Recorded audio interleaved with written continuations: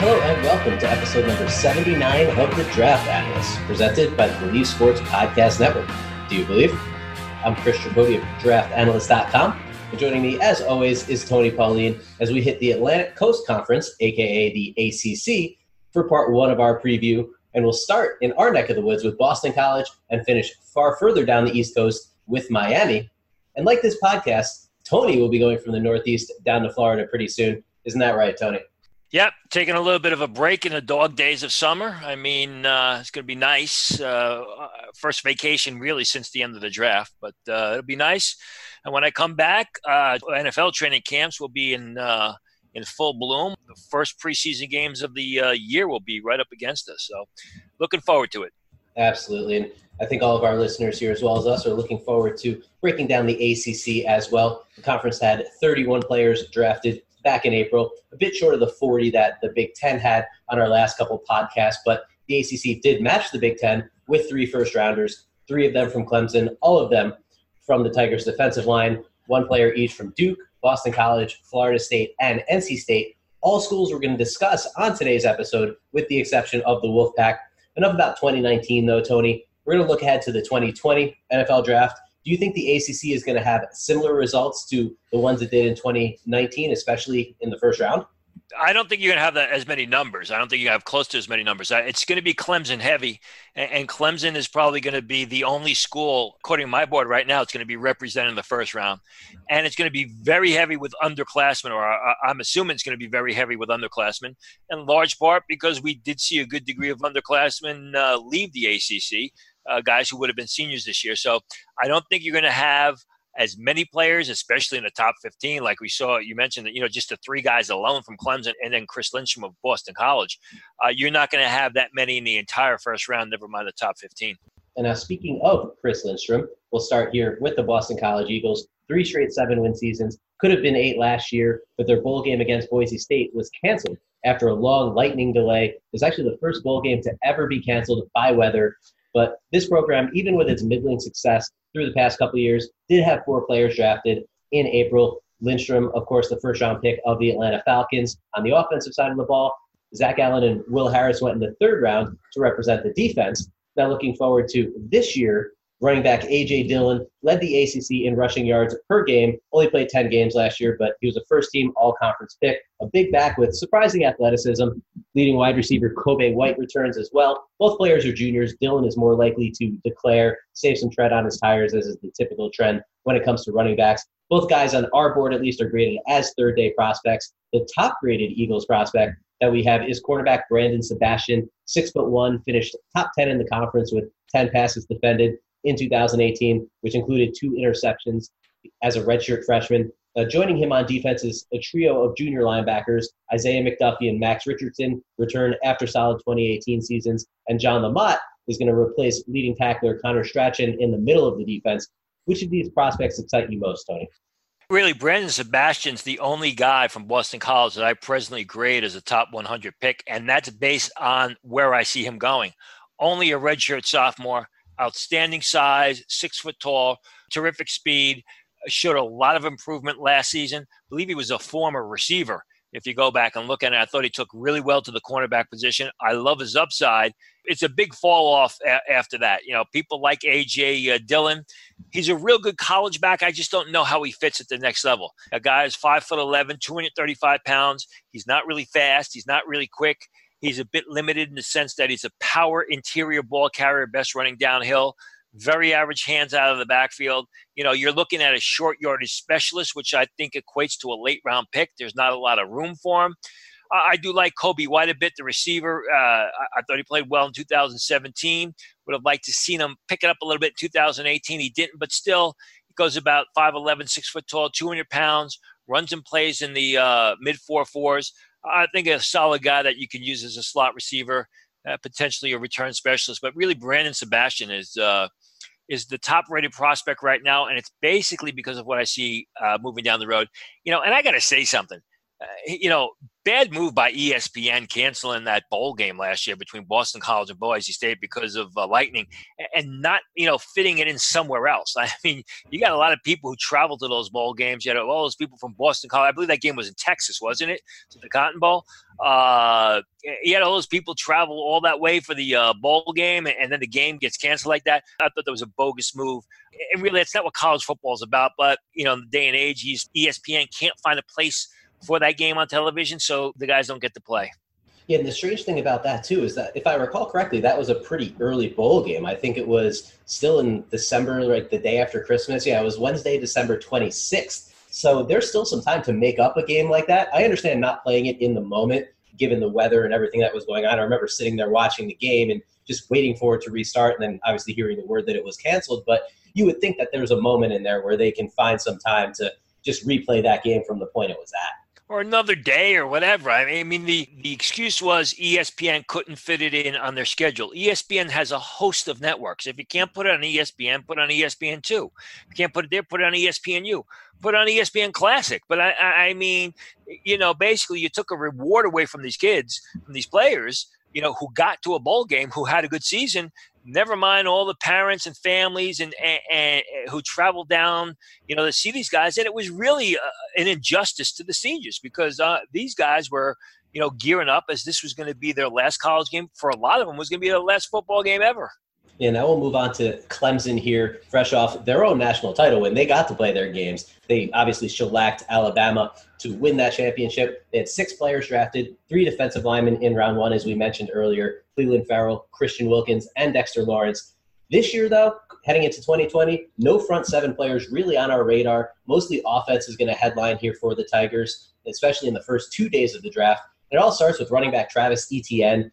Numerous All-America honors last year, led the conference in rushing, 24 touchdowns. His game is all about speed. If you watch him get to the second level, he's gone. You're not catching him. But he only has 17 career catches, so it would be nice to see more passing game action from him to prove that he can be a 3-down back at the next level. Junior wide receivers Amari Rogers and T. Higgins, they're not quite as good as Justin Ross, who isn't quite yet draft eligible, but Higgins is a 6'4" deep threat, second-team All-ACC in 2018, 59 catches, 936 yards, and 12 touchdowns, while Rogers is more of a slot guy, return specialist type of receiver. Guard John Simpson earned third-team All-ACC honors last year, recently had some fighting words for Paul Feinbaum, the SEC mouthpiece, speaking of ESPN, had some comments about what Feinbaum said. Look them up if you're curious about him. But Simpson does have experience at both guard spots. On defense, though, you're going to want to keep an eye on Isaiah Simmons, former safety, now linebacker for Clemson. Team high 89 tackles last year, 9.5 for loss, 3 forced fumbles, just a playmaker in every sense of the word. He's a safety on our board, but he probably could stick at linebacker at the NFL level if he gets to the 230, 235-pound range and maintains his speed. We are seeing those types of linebackers really thrive in the pros these days. But either way, no matter what his position is, seems likely to be a borderline first-round pick when he does come out. Tony, what's up with the talent shift at Clemson? Well, the talent shift is in large part because of Dabo Swinney does such a terrific job. And the amazing thing about Clemson is, their top 2 NFL prospects aren't even draft eligible. Quarterback Trevor Lawrence and wide receiver Justin Ross. But still, they have a lot of good prospects that I think are going to go early in the draft. I grade Travis Etienne as a top 15 selection. I know he doesn't have a lot of pass catching numbers, but when they throw the ball his way, he does a very good job catching it. They just don't need him because they've got so much talent at the receiver position. But when you watch Etienne as a ball carrier, I equate him to a much tougher version of C.J. Spiller. And what I mean by that is he's always keeping the play in bounds, always working to pick up positive yardage, where C.J. Spiller was a running back who consistently finished plays by stepping out of bounds. Etienne's got great speed. He beats defenders into the open field. He can run to daylight. He shows the speed and quickness to turn the perimeter, get around the edge. He's tough on the inside. He can string several moves together. Not the biggest guy in the world. He's going to go about probably 5'9", 200 pounds, but really a tough, quick, explosive playmaker, a skill position guy who I think you can use in a variety of ways. You get him the ball in space, he's lethal. Isaiah Simmons is a guy who I absolutely love. If you go back to my Clemson preview in 2018 after his redshirt freshman season, as you said, he played safety. I had him highly graded then. and he just improved last year when he was moved to linebacker. A guy who is an incredible athlete. I mean, when he enters the draft, he's going to put up some massive testing numbers. He's basically sort of that hybrid linebacker safety that we're seeing more and more of in the NFL, the Jabril Peppers type of guy, type of player, tough against the run, forceful on the blitz, great in space. I mean, great in pursuit, solid cover skills, love his upside. And again, I grade him right now as a first-round pick. I like both of the receivers, Amari Rodgers, T. Higgins. I think Amari Rodgers is slightly faster, which is why I have him rated slightly higher. You mentioned John Simpson, who I've graded as a third-round pick. Not the most nimble guy, not the swiftest guy, but a real tough, slug-it-out, punch-in-the-mouth type of player. Keep an eye on Sean Pollard. I have him graded right now as a seventh-round pick. He was someone who was moved in and out of the lineup last year because they had so much talent on that Clemson offensive line. Likely to be a starter at center this year. Played a little bit of tackle last year. He's smart. He's tough. He gets the most from his ability. A lot of people aren't talking about him because, like I said, rarely played last year. But I think he has the opportunity to really boost his draft stock with a good season. Now, Duke comes off an 8-win season. They thrashed Temple in the Independence Bowl. Daniel Jones had a monster game. And speaking of Daniel Jones, he was the one Duke player drafted in April. Obviously, a polarizing pick going number 6 to the New York Giants. But for 2020, it's going to be all about defense at Duke. Although nobody's going to sniff a top 6 pick, may barely sniff a pick in the first 6 rounds. Their lone chance, though, is defensive tackle Trevon McSwain. Broke into the starting lineup a few games into the 2018 season. 6'6", but only 300 pounds. Needs to fill out his frame, but definitely can cause some disruption in the backfield. 2018 sack leader Victor Dimukeje returns to make plays off the edge, and defensive backs Marquise Waters, Mark Gilbert, and Michael Carter Jr. will look to step their games up into draftable territory. Right now, they all carry UDFA grades on our board. What more is there to say about the Blue Devils, Tony? Really not much. And I think McSwain, if he's 300 pounds, that's going to be a lot. He's more like 285 pounds. I have him graded as a 6th-rounder. There are some scouts who like him better as a late 4th, early 5th-rounder. He's a real good athlete, but he's more of a first-step lineman. He's a guy that's going to have to fill out his frame, as you said. He's quick, he's explosive, but if he doesn't get the first step on opponents, he's washed from the action. A guy who's got a great amount of upside, but, he's got to get into an NFL weight training program. It kind of falls off the cliff after that for Duke. And let me say this, when I watched Duke, I really got to rewatch Daniel Jones. And like you said, I mean, Giant fans, because we're in New York, the Giant fans went apocalyptic, apoplectic, whatever the term is. But I got to tell you, watching Daniel Jones the second time, I liked him more than I did the first time. And I always thought he was a mid-first round choice. I mean, he's a smart guy. We both remember the reaction that we heard, how basically the world was ending from Giant fans when they selected Daniel Jones. I'll say what I said back then. You want to blast the fact that he was taken with the 6th selection, fine, but don't blast the player. I mean, Daniel Jones, I liked him better the second time around when I saw him, and I was very high on him to begin with. The Giants got themselves a heck of a quarterback. Now, we'll get to our final 4 teams in just a moment, but before we do, please support the Draft Analyst by subscribing on iTunes, Stitcher, Google Play, or any of the big podcast platforms. You can also find us at Believe.com. Leave us a rating and a review. If you have any questions you want answered on the show, tweet us at Chris Tripodi, at Tony Pauline, at Draft Analyst 1, and at Believe Podcast to get in touch with the show.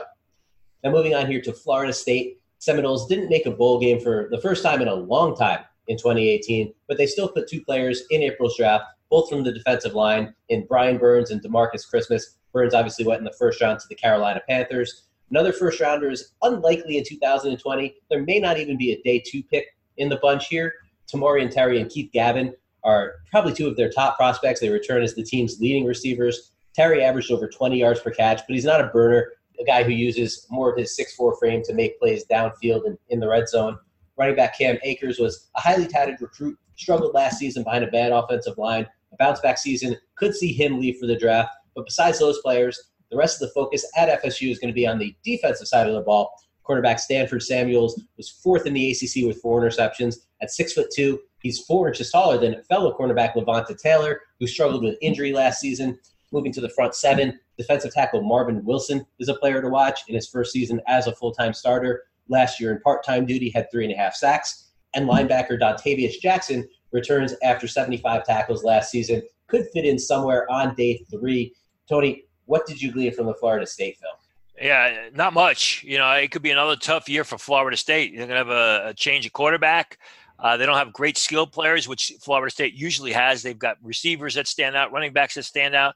I mean, my top-rated prospect right now is the guy you mentioned, Tamarian Terry, and he's only a third-year sophomore. I have him graded as a fourth-round pick. A solid pass catcher, pretty quick, but he's not really big, 6'3", 200 pounds. He's not really fast. He's solid in all areas. He's got an upside, but I don't know that upside is going to break him into the top 100. I do like Marvin Wilson a lot. I think Marvin Wilson is the guy. I've got him graded right now as a fifth-round selection. I think if he has a good season, he can move north up draft charts. Big, wide-body guy, 6'4", 320 pounds. He's explosive. He's quick. He shows the ability to overrun blockers and get penetration up the field. He's going to need some help on the inside, especially with the defections with Brian Burns and DeMarcus Christmas now on their way to the NFL. But I think he's got a decent amount of upside. A lot of scouts like their inside linebacker, Dontavius Jackson, more of a two-down player, 6'1.5", 235 pounds, tough run defender that's got to come off the field on third down on passing situations. Some people like Levante Taylor. I've seen him graded outside of the scouting community as a second-day selection. I have him as a seventh-rounder. Scouts are torn on him anywhere from the middle of round 5 to a priority free agent. I think Taylor, there's nothing special about his game. Is he a safety? Is he a cornerback? He's got average size, 5'10", 180 some odd pounds. He's not the fastest guy in the world. Can't make plays with his back to the ball. I think he has an opportunity to move up draft boards if he has a good season and works out well. But we've seen, except for Derwin James, we've seen some highly touted defensive backs in the past from Florida State that people talked about, didn't have good seasons, and then worked out poorly and fell down draft boards. I think Levante Taylor is being overrated outside the scouting community. Now, Georgia Tech has made a bowl game every other season since 2014, one of 3 ACC teams, though, with no draft picks in April, and it's likely to happen again in 2020 unless quarterback Trey Swilling enters the draft after his redshirt sophomore season, started 11 games as a freshman. Great athlete at 6 foot, 195 pounds, flashes of first-round upside, but obviously still has some development to do to get to that point. Not a ton of interest here outside of Trey Swilling, Tony. Couple undrafted offensive linemen, UDFA grades, but who should we watch out for out of Swilling and any of the other guys on the depth chart? Yeah, really, it's just Swilling, who, by the way, is the son of Pat Swilling, the former All-American that had a long, successful NFL career. A good player in his own right, both on the college and the NFL level. And even with Swilling, Swilling's like the Boston College kid who I spoke about earlier, Brandon Sebastian, in the sense that he's very unpolished, and I give him a third-round grade, but it's what I project down the road as opposed to the flashes he's showing now. So we'll have to wait and see. They had a coaching change there, and one thing about Paul Johnston, he got the most out of his team. He got those guys to play up above their level of ability, which is why they were consistently in a bowl game. But, they had average representation in the NFL draft.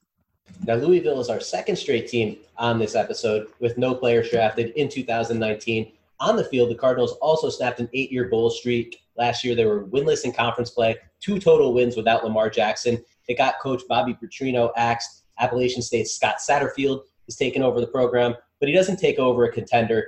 However, there is some talent on the offensive side of the ball. Wide receiver Des Fitzpatrick, his production tumbled without former teammate Lamar Jackson, just 31 catches for 422 yards and 3 touchdowns in 2018. But he's 6'2", showed some red zone chops with 9 touchdowns in 2017, so hopefully he can get back to that level of production. Fellow wide receiver Seth Dawkins is another player looking to rebound. He should see more time with Jalen Smith gone to the NFL. Tackle Mekhi Becton is our highest-graded Louisville prospect, a 2-year starter and a true junior, 6'7", almost 370 pounds. So with great size comes great strength, and Becton has all of that. Many scouts peg him as a second-day guy. Tony, I know you're quite a bit lower on him. Why is that? He's a big guy that I think is very unpolished in his game. Some scouts have him as a second-round pick, as you mentioned. I think he's just a big guy, and he's a work in progress right now. I think he needs a lot of development in his game. He's got the underlying skill, but I just see someone who's kind of stiff. He's not really good on his feet, not good in motion. I think he's strictly a right tackle. He's solid. He's just not. I don't think he deserves some of the early grades that scouts have given him. You mentioned Des Fitzpatrick. I mean, another receiver who kind of fell off the face of the earth last year. If you remember Jalen Smith, who we saw at the Senior Bowl. I mean, Jalen Smith off the 2017 film was considered a third-round pick. I believe he went undrafted. I may stand to be corrected on that. Well, obviously, he went undrafted because Louisville had nobody drafted last year after a terrible 2018, and it was the same situation with Fitzpatrick. I mean, Fitzpatrick was very good in 2017, relatively productive. I think he's got next level potential. But really, it falls off. Seth Dawkins is another receiver, a bigger pass catcher, doesn't have great speed. I grade him as a 6th-rounder. Scouts have him as a priority free agent. But again, I mean, it's been a big fall from grace for the Louisville Cardinals. Now, speaking of falls from grace, we're going to move on to Miami here, our last team on this episode, team that fell short of 8 wins last year for the first time since 2014. After a 35-3 bowl game loss to Wisconsin, where Malik Rozier rushed for almost twice as many yards as he passed for. I think he ran for 90 yards and threw for 46. It was just a ghastly performance from the Hurricanes. But they actually had as many players drafted as Clemson did with 5. None of those came before the 3rd day, though. They do have 2 players that could beat that draft evaluation in 2020 in cornerback Trajan Bandy and defensive end Trayvon Hill. Bandy was a 3rd-team All-ACC selection, tied for 8th in the conference with 11 passes defended. Good ball skills, but he's short at 5'9". Hill's a player who was booted from Virginia Tech last year. Lacks great size, but he's a really good athlete off the edge. It'll be interesting to see if he can hit the ground running after missing a season. And he had a high grade coming into last year, I know from you. So we'll see if he can maintain that heading into the 2020 draft. Linebackers Shaq Quarterman and Michael Pinckney are the team's leading returning tacklers. Quarterman was 1st-team All-Conference. Pinckney earned honorable mention. 14 of Quarterman's 82 tackles went for loss. That was tied for 11th in the ACC. But Pinckney's a better athlete, just hasn't produced at quite the same level as Quarterman has. Tony, how do you view these Miami prospects? Well, I think the program's heading in the right direction. I mean, Bandy's a little bit short.